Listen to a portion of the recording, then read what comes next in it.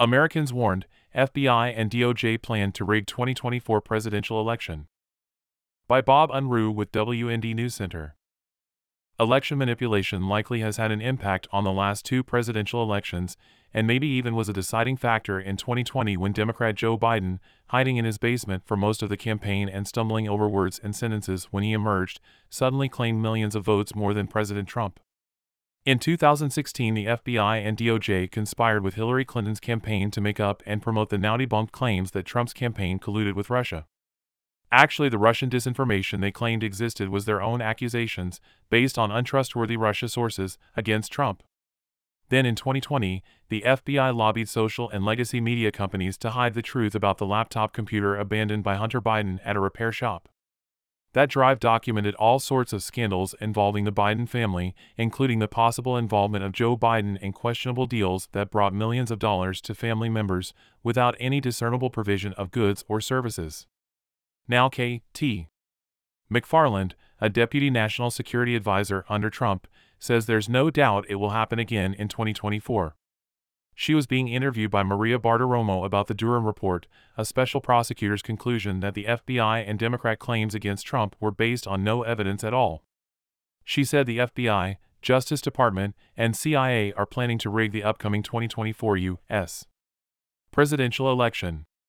We now have black and white evidence that the FBI interfered in the 2016 election. When they failed to elect Hillary Clinton, they set out to destroy the Trump administration, she explained. A report at the Gateway Pundit noted, back in 2016, ahead of the presidential elections, the FBI suddenly dropped 4 investigations into Hillary Clinton and the Clinton Foundation, according to the Durham report. In that campaign, Durham said, Hillary Clinton's plan was to stir up a scandal against U.S. President candidate Donald Trump by tying him to Putin and the Russians' hacking of the Democratic National Committee. Then McFarland said, came 2020. It was the CIA this time that got involved in the 2020 election with those 51 former intel agents who talked about the Hunter Biden laptop as total Russian disinformation, she said. The election influence came, among other times, when Joe Biden and hack reporter Kristen Welker teamed up against President Trump, the report said.